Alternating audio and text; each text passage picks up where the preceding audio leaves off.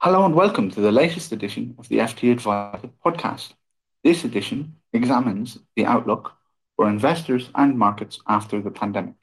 I'm David Thorpe, Special Projects Editor at FT Advisor. While the pandemic has brought havoc to many aspects of our daily lives and plunged the world into recession, stock markets have regained most of the ground lost since March, while bond prices continue to rise. Joining me today to discuss the conundrum are Gerard Lyons, Senior Economic Advisor at NetWealth, Ian Heslop, Head of Strategy for Systematic Equities at Jupiter Asset Management, and Nathan Sweeney, Multi-Manager Fund Manager at Architas. Thank you all for joining me. Given the extraordinary monetary policies being pursued by governments around the world, Ian, is it possible to price risk in the current climate? Markets are often described as being at historic highs, but in a world where the discount rate is at historic lows, are traditional measures such as that actually valid? Well, thanks very much, David, for the opportunity to speak. I think we have a couple of issues at the moment which probably are clouding a little bit how valuation normally forecasts. One of the things I would kind of point out immediately is that just because kind of value spreads are wide doesn't necessarily lead to value performance. It just tells you the value hasn't worked for an extended period of time. But I think when we look at kind of how markets are pricing the idea of value at the moment, there's a couple of things I think you can really point to. The first is obviously the idea of intangibles and the impact that intangibles are having on earnings. And the second, I think the more important thing, the thing that really is causing us issues, is the fact that interest rates are so low that when you look at long duration assets and the discount rate that you're using for long duration assets, or assets that have earnings over many years and perhaps are not backed by huge amounts of assets currently, these long duration assets look inherently cheap when interest rates are extremely low. So if you're using an asset-based valuation metric, which is just using something to price, like book to price, inherently it's not going to capture that type of good type of forecast growth, which is discounted at low interest rates and hence looks cheap to investors. I think that's the main issue, really. Thank you. Nathan, when you're allocating to funds, how do you, I suppose there are growth funds out there which essentially price assets as long duration assets and price off future discount rates, or as Ian mentioned, you can take a more value-based approach. But what does that really mean in a world with all of this uncertainty and exceptional monetary policy? When you're trying to unpack things, Nathan, how does that all unwrap for you? Yeah, so I think you've raised a couple of important points. So I think this largely depends on what kind of investor you are. So it's definitely more difficult to assess markets if you're looking at fundamental data or traditional measures alone. So as an example, if you look at markets on a price to earnings basis, then markets currently look expensive relative to history. But if you think about price to earnings at this moment in time, that data is very skewed because the market looks expensive because earnings have just collapsed. However, share prices haven't fallen to the same extent to reflect this loss of earnings. And this is because investors expect to see a quick recovery in earnings due to the unique nature of this recession. So it's largely expected that this recession reverses quite quickly because you've had very strong intervention from central banks. So I think this is quite an important point when looking at this. I think it's also, you touched on interest rates there. So it's very important to point out that interest rates are now obviously much lower than they have been historically. And they are expected to remain relatively low, which provides a good backdrop for growth companies. Because if you do get a pickup in growth and rates are low, that should be able to push valuations to higher levels than we see today. And another thing that investors have to consider is that from investing in asset classes like equities, and you look at equities relative to other asset classes, equities look like they offer better value. And so this, I think, will be an additional consideration for investors at this point. Thank you. Jared, at NetWealth, how do you view markets right now, and how does the monetary policy environment that we have now interact with how you look at company and market fundamentals? Okay, well, it's a pleasure to be here. Rather than echoing what Ian and Nathan have said, let me approach the question from a macro perspective, because I think if one looks at it in that respect, there's three issues in terms of the question whether markets have been good at pricing for risk. And one is that ahead of the global financial crisis over a decade ago, it was clear then, in an environment of low interest rates, that markets then were not pricing properly for risk. And if anything, that's been exacerbated since as interest rates fell lower. So that low interest rate environment naturally makes it more difficult. Then on top of that, the second issue is the pandemic hit hard and no one was really anticipating it. And when one looks at global risk assessment, it's quite interesting that it's very difficult for markets to really know how to price these small probability, high impact events.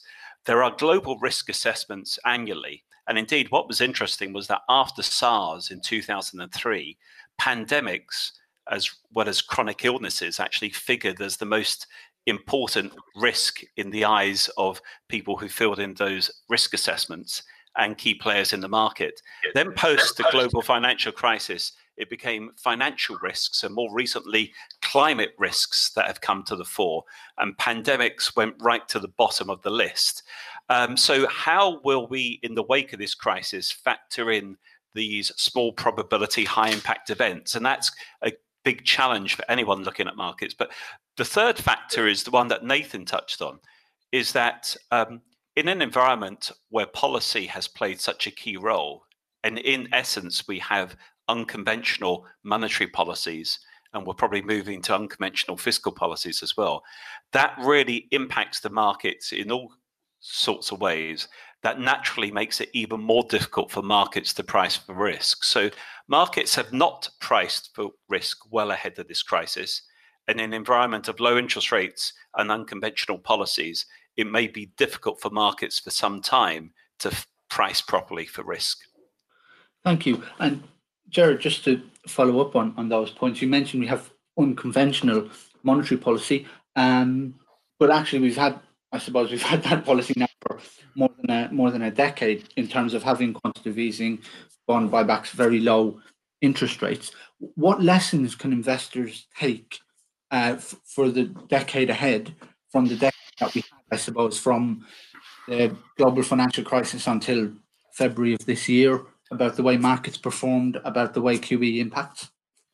Yeah, in terms of the lessons from a policy perspective impact on markets, we've gone from monetary policy being the shock absorber after the global financial crisis to now fiscal policy being the shock absorber as a result of this global pandemic.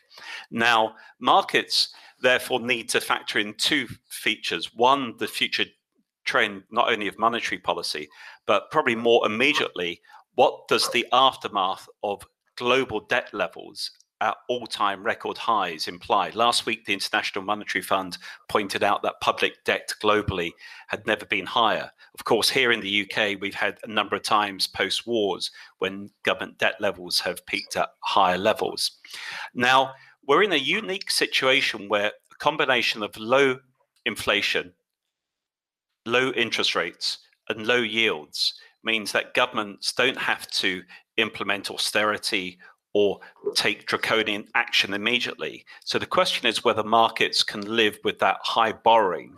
And if we start to see stronger growth, then debt to GDP levels naturally come down.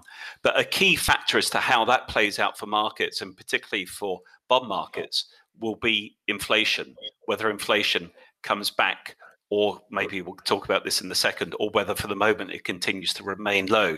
But maybe just to finish the question, one of the lessons from the last decade is that once you've gone down the path of policy easing, previously monetary policy and now monetary and fiscal policy, it becomes very difficult for central banks or governments to reverse quickly or indeed easily that policy easing. It's much more difficult and also takes a longer period of time to go down the path of policy tightening. So when it comes to monetary policy, the question will be whether central banks opt for raising rates first or whether they opt for quantitative tightening, reversing their quantitative easing first. Last week, the Bank of England reversed its previous stance. Previously, under Mark Carney, it had suggested they would move to tighten gradually via rates and then quantitative tightening. Now the current governor has suggested that they will go down the path of quantitative tightening, possibly too soon in my view, followed by rates rising later. So it's a combination of different factors that we need to take into account, David. Thank you.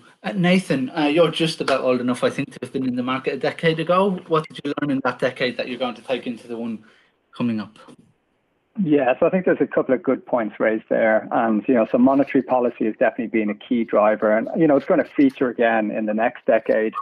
So if we just think about central banks, how they've changed over the last decade, if you think about 2007, the great financial crisis, obviously post the great financial crisis, it took central banks quite a long period of time before they implemented quantitative easing. So, it was almost a couple of years before they actually acted in the marketplace. Whereas if you look at what happened recently, it only took a couple of weeks before you saw intervention.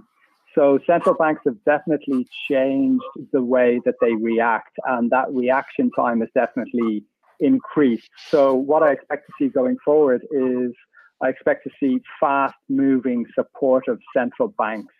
And one of the things that will help do is that will help to shorten the time of a recession because they're stepping in and they're helping businesses throughout these obviously difficult periods.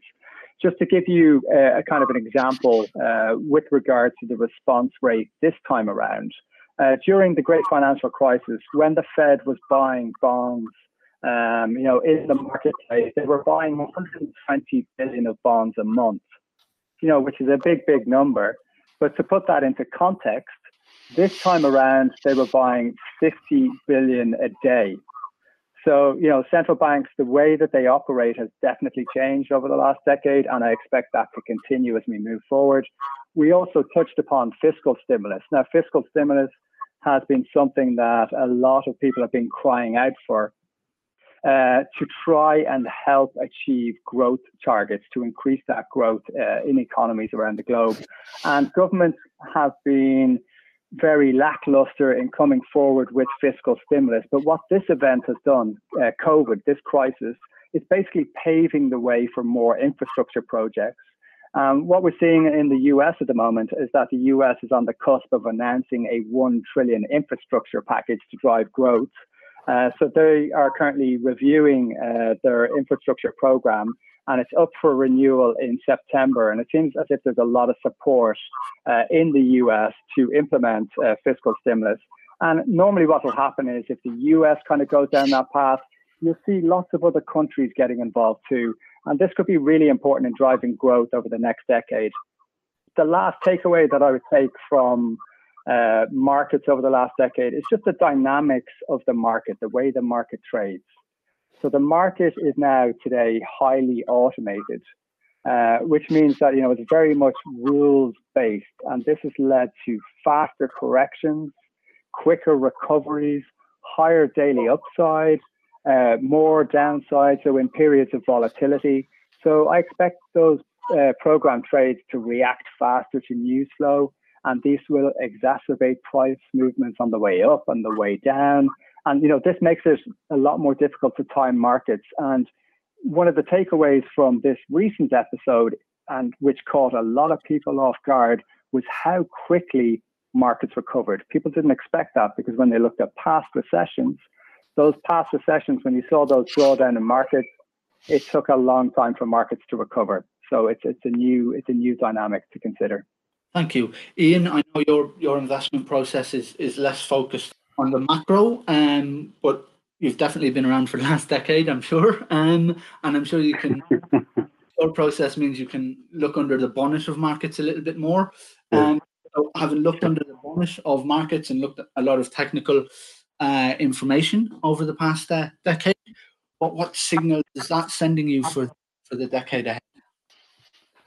Well, I think I agree with Gerard and Nathan to a large degree that from the perspective of looking at kind of fiscal and monetary policy going forward, one of the things that we do know from the last sort of 10 years is the impact of monetary policy lessens as you move through time. So QE1 had a greater impact in QE2 than had a greater impact in QE3. Now, I know they're throwing the kitchen sink at it at the moment, but I think I agree that fiscal policy needs to take more of the hard labor as we move forward. But one of the things I think, as I look back over the last 10 years, one of the real kind of obvious points about markets is the level of liquidity that we've had within equity markets, which obviously has bled across from the idea of reflation post 08. We've seen material amounts of asset price inflation across the board, and you can see that in all the assets that you can invest in, equities, bonds. I think Nathan was saying, that the valuation argument for equities is that it's not as expensive as other assets that you can invest in, and that's absolutely true. But I think the real kind of argument that we have going forward is how much of this asset price inflation is likely to continue as we move forward with a similar level of kind of liquidity pumping that central banks are likely to do. One of the things that kind of that leads to, certainly as you look at markets, the use of kind of ETFs to invest. A lot of that liquidity over the last 10 years has been caught up with the kind of explosion of ETFs and the explosion of kind of index investing. And as part of index investing, and I'm in no way arguing for or against index investing, active and index investing have places in portfolios. Ultimately, index investing does tend to exacerbate momentum trading to a degree, because obviously larger stocks within an index tend to get larger amounts of the capital pie. That will lead to the types of momentum trading that we have seen over the last sort of 10 years.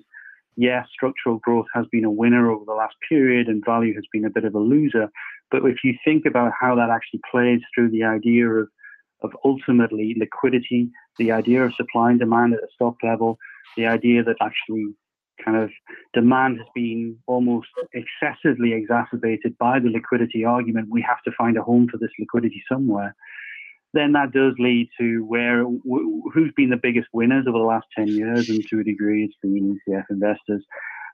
Ultimately, that's going to lead to a continuation in this argument for momentum trading that we've seen over the last few years. It leads to an issue where stocks are trading away from fundamentals. So, when you see broad movements away from underlying fundamentals, that type of momentum market inherently is being driven, in my view, based upon the idea of liquidity.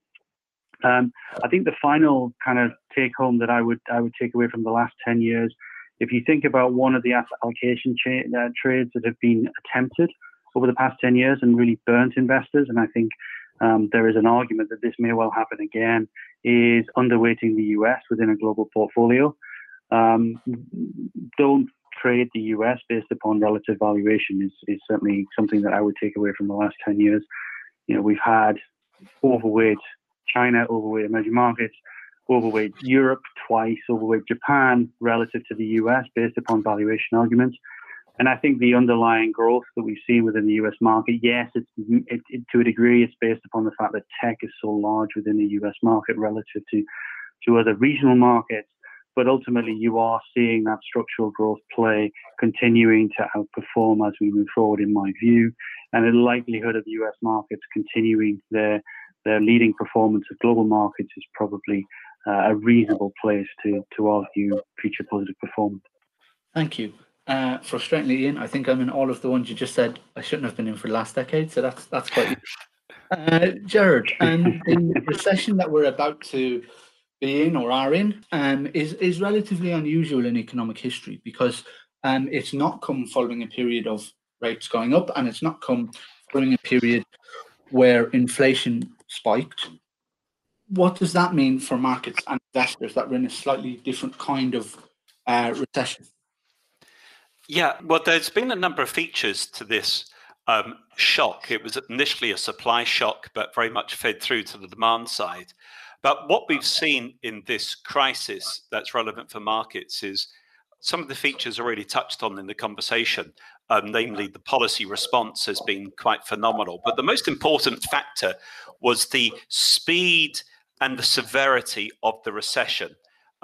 Initially seen in China and East Asia back in January and February, and then in Western Europe and in the States in March and in April. Now, the unlocking of economies, or the lockdown rather of economies, has accounted for the bulk of the downturn. Obviously, one could argue that even without the official implementation of lockdowns, people would naturally or voluntarily have locked down anyway. But the important thing from the market's perspective has been the way the markets initially reacted. But now, as the unlocking is taking place, economies are actually able to rebound relatively quickly. And indeed, markets started to discount that. Markets bounced back based on the policy stimulus and then based on the unlocking itself. Now, we are in an interesting situation because we have had a health crisis and an economic crisis. Now, back in the global financial crisis, we had a global financial crisis and a global economic crisis. And it was only truly when both of those were fully over that markets really started to factor sort of economic fundamentals back in the way they previously had done ahead of 2008. We are in an interesting situation where markets are trying to weigh up the consequences of being in a vaccine gap and the consequences of the policy stimulus and the unlocking of the economies. Now, two different features, therefore. In the vaccine gap, I did work with Professor Paul Ormerod at University College London, and so at NetWealth, we released it. And what that shows is that in a vaccine gap, you need three things to be in place. You need testing, track and trace, and behaviors need to be different. But while you're in a vaccine gap, you can't see economies fully returning to normal. Many different sectors can't behave as they did before. And naturally, there's also the fear, the risk, maybe exaggerated in some places, of a second wave. So markets can't fully see economies returning back to normal while that vaccine gap phase is there. And thus, we're not truly fully over the health crisis aspect, despite all the good news on vaccines. So that health crisis aspect is still there, weighing over the markets, and may do so until sometime in next year, until a vaccine is fully available. In terms of the economic aspects, markets have almost discounted all the good news. Economies are starting to recover. They probably, however, won't recover till pre-crisis levels until maybe next spring in the States, maybe according to the IMF to the end of next year or 2023 in the UK and Western Europe. And as we're seeing from the lessons from post-SARS in East Asia, you need, after a shock, to start to behave differently.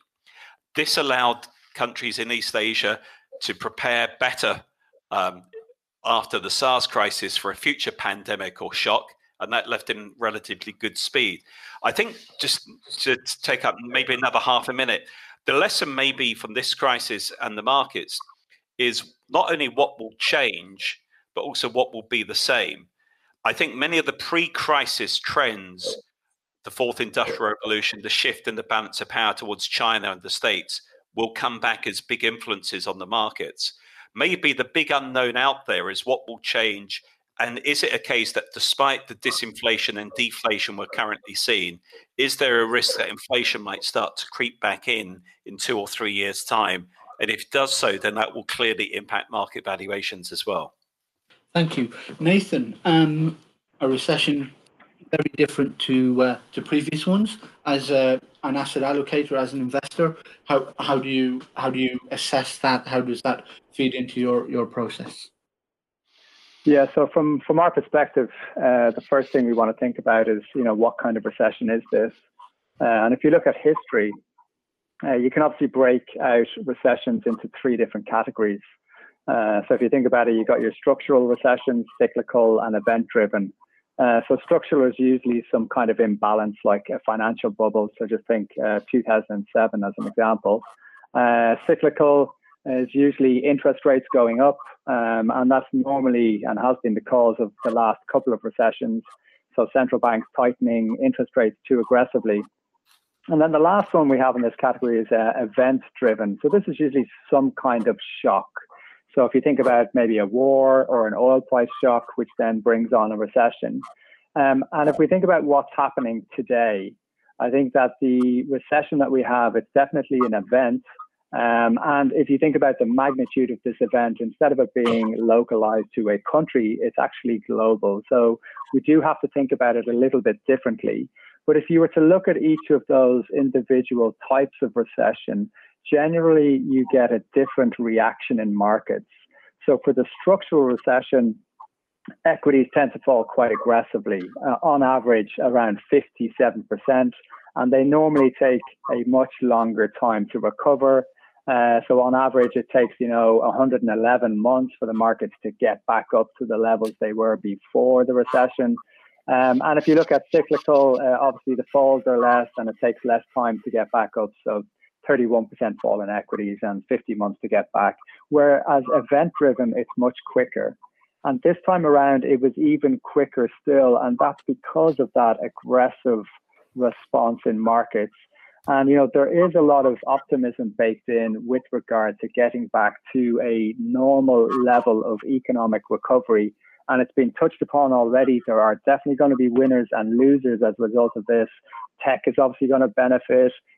Buying online is going to benefit. But, if you think about any kind of industry which involves, consumption on a scale where people are close together, that's obviously going to take a longer time to recover. So cruise lines will take a longer time to recover. Holidays will take a longer time to recover. And so from a portfolio management perspective, this is something that we're aware of, and we want to tilt towards those areas or factors which are likely to be beneficiaries. So if you think about technology, that's a classic example. Whereas if you think about value, obviously value is struggling. So energy companies are struggling at the moment. So that's something that we're quite cognizant of when we're putting our portfolios together at this moment in time. Thank you. Ian, there's going to be winners and losers in this very different type of recession. What's the market telling us now? Is the market saying it's obvious who's going to win and who's going to lose? Or the unusual nature of the recession making that hard to figure out? Well, I think the market has taken quite an aggressive view on the winners and losers when you look at some of the valuations, say of, for instance, Boohoo.com in the UK, and the idea of kind of at distance purchasing and the impact that this is having on kind of bricks and mortar retailing.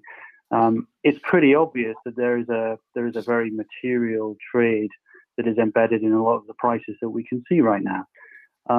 I think there is both Gerard and Nathan have made a very good point that, the idea of an event-driven recession inherently means that there is a huge amount of uncertainty. It is quite difficult to actually forecast accurately the likely outcome for equities in general or specific areas of the equity market that necessarily will be positively or negatively impacted in my view. So more difficult to gauge, I think, at the moment, just because of the fact that we have had quite an unprecedented lockdown of the global economy. I don't think any of us have seen anything like this. Even 07, 08, there wasn't this level of kind of grinding to a very quick halt. The length of uncertainty in relation to how long it takes for the economies to move back. If we just take to one side the idea that there is likely to be some residual impact on how economies work going forward, and how retail, how travel, other sectors that are inherently impacted right now, how they get back to some semblance of normal as we move forward, I think is quite difficult to forecast. One of the concerns that I have right now, I have said we need to be very cautious in relation to valuation. But, if you look at the NASDAQ right now, it's up over 10% relative to year to date. That's not really, to my mind, pricing in any kind of risks that we have a second spike, that we're not able to get this under control globally, that there is other impacts that we maybe haven't quite foreseen as investors. Some of the valuations do look a little bit like they've come back and and there is an assumption that everything will be okay. But I do can see this as being a short term. But the problem that we all have is kind of how short term is this? Is this Q1, Q2? We have a very aggressive contraction, and then we see stabilization Q3, and then growth in Q4, or is this a 2021 story before we start to see real return of kind of normalized growth within global economies? And your guess is as good as mine, to be honest. I'm not an epidemiologist. I do have a PhD in chemistry, but I don't really know how this is likely to play out as we move forward. And I think the valuations on a lot of these stocks are basically based upon the idea that it's going to be very short and very V-shaped. Thank you. One of the, whatever kind of recession we typically have, one of the features is that obviously people move to more risk-off positions. Historically, that has included moving out of some emerging market assets. Given the nature of this recession and its origin, do you think investors should look differently at emerging markets, which in many other ways have strong structural growth stories that people are keen on? At the moment, is it time to avoid there? I think the answer is yes. I think people should be looking at emerging markets, and there's definitely a couple of things to consider when looking at emerging markets. So the first thing is country divergence. So if we think about one of the big themes, it's definitely country selection. So getting your country selection within EM right is very important as we come out of the crisis, because you're going to see decoupling between different countries. To give you an example, you have different countries will have different abilities to deal with this situation within emerging markets. And if you look at the financing abilities of different countries and the appetite to deal with the crisis, it's definitely better for countries which are in the north of Asia. So if you think about China, Korea, Taiwan, they have definitely dealt with the pandemic better. And they're obviously much further ahead than the rest of the globe, really, in their normalization, getting back to normal. And as has been mentioned, they have dealt with crises before, so are able to operate in this kind of new normal framework much easier. So I think what's important for us is definitely within EM, it's getting that country selection right, and then maybe avoiding the countries which have higher debt and lower levels of ability to deal with this crisis. So if you think about India, Brazil as an example, and some countries within EM, they've got a lot of exposure to oil and commodities. So that's going to be a big headwind because the oil price has obviously taken a big hit throughout this episode. But one thing I think which is also a big benefit for EM is the composition of the benchmark has definitely changed.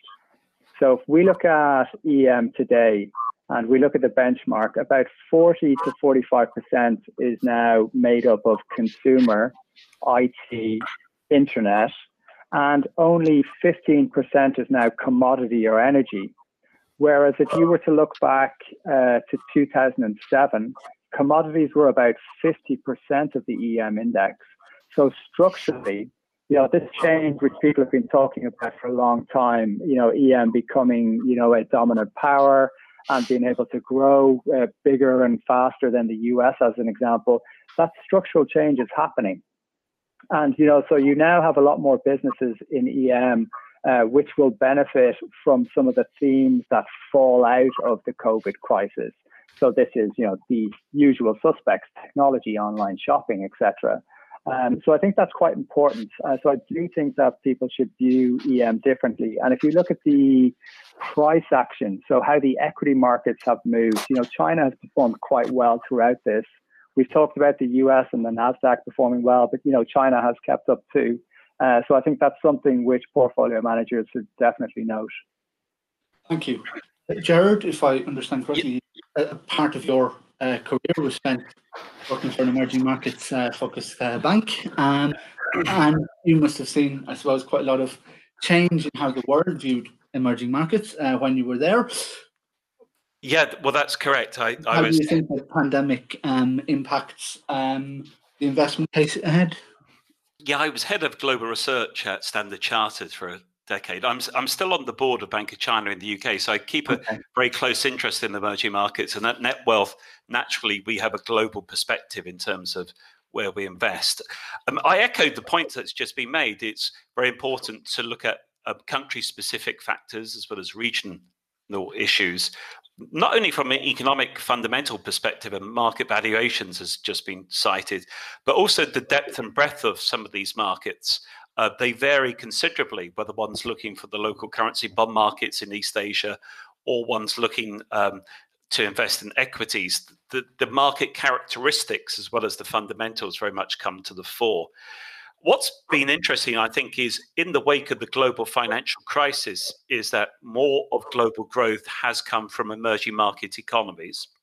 Naturally, I think Nathan touched on this, this has been a global crisis, so emerging markets as well as advanced or Western economies have been hit hard. But I would say that when we start to come out of this crisis, some of the pre-crisis trends will come back to the fore. And in particular, I would say the shift in the balance of power to what I would call the Indo-Pacific is very evident, from India in the West, indeed over to the US, even though it's not an emerging market, obviously in the East. And more of a global growth is going to come from that region of the world, notwithstanding some changes to supply chains in the wake of this crisis. So naturally, one has to factor that in terms of that sheer weight impact in terms of markets looking ahead. There is also the frontier markets that come in here. If one looks at sort of global outlook, there's perspiration in terms of people, there's inspiration in terms of the fourth industrial revolution. So on the perspiration fronts, demographics do matter.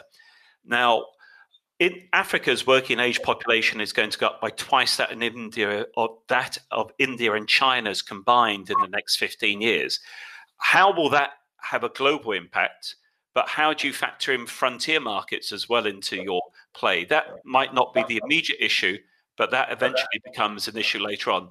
India, with 1 in 6 of the world's population, is likely to become a bigger economy as well. So country-specific factors, yes, recognizing that emerging economies naturally will have a big influence and therefore should factor in more in investment portfolios. And naturally, China leads the way in terms of all of that. So all of these factors do come in, but as has been cited, these markets are not vulnerable, are not isolated. They're vulnerable like the Western economies are to such global shocks. Thank you. Ian, from a more systematic point of view, I know your process is much more maths-based than macro-based. How do you view emerging markets? How would it fit into models, etc. now? Well, I mean, I completely agree with the guys that it is almost kind of farcical to talk about a group of individual countries and group them as emerging markets, and they expect some kind of return profile that's similar across these individual countries and industries. I think fundamentally the argument for emerging market growth, the shifting of future global growth from developed into emerging markets is still an obvious trade over the next 15, 20, 25 years. I don't think that's gone away at all. But I did want to kind of just, and the guys have kind of covered that really well, and I don't necessarily want to add too much, but I did want to kind of pick a little bit for the point that you made, that, the emerging markets are inherently higher volatility and hence seen as a little bit riskier than developed market trading. And you can see how the impact of a trade, even if you've got the kind of long-term dynamics of movement towards emerging markets from developed, the performance of developed markets versus emerging markets, say from around 2012 onwards, a lot of that has got to do with the fact that investors have been buying quality. And quality trading has been a very integral part of investing over the past sort of 8 to 10 years. And that is a risk in relation to how emerging markets trade. And I use the word emerging markets, and I've just kind of suggested that that's not necessarily the cleverest way of thinking about it. But ultimately, they are seen as a higher risk trade, as you pointed out yourself. over the last sort of 8 years, we've seen returns or growth that has been inherently biased towards the US, but also emerging markets, but they haven't really been rewarded. And that's my only real concern. I don't think necessarily you have to be certainly very, very, very thoughtful in relation to how you actually access emerging markets and where your capital is placed.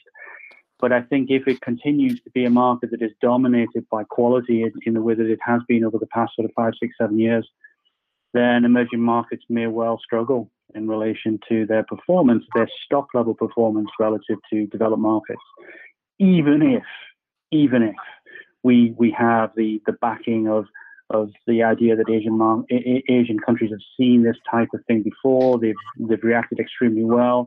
The US has been, the UK as well, not brilliant, but the US has been one of the worst performers in relation to that type of performance relative to COVID.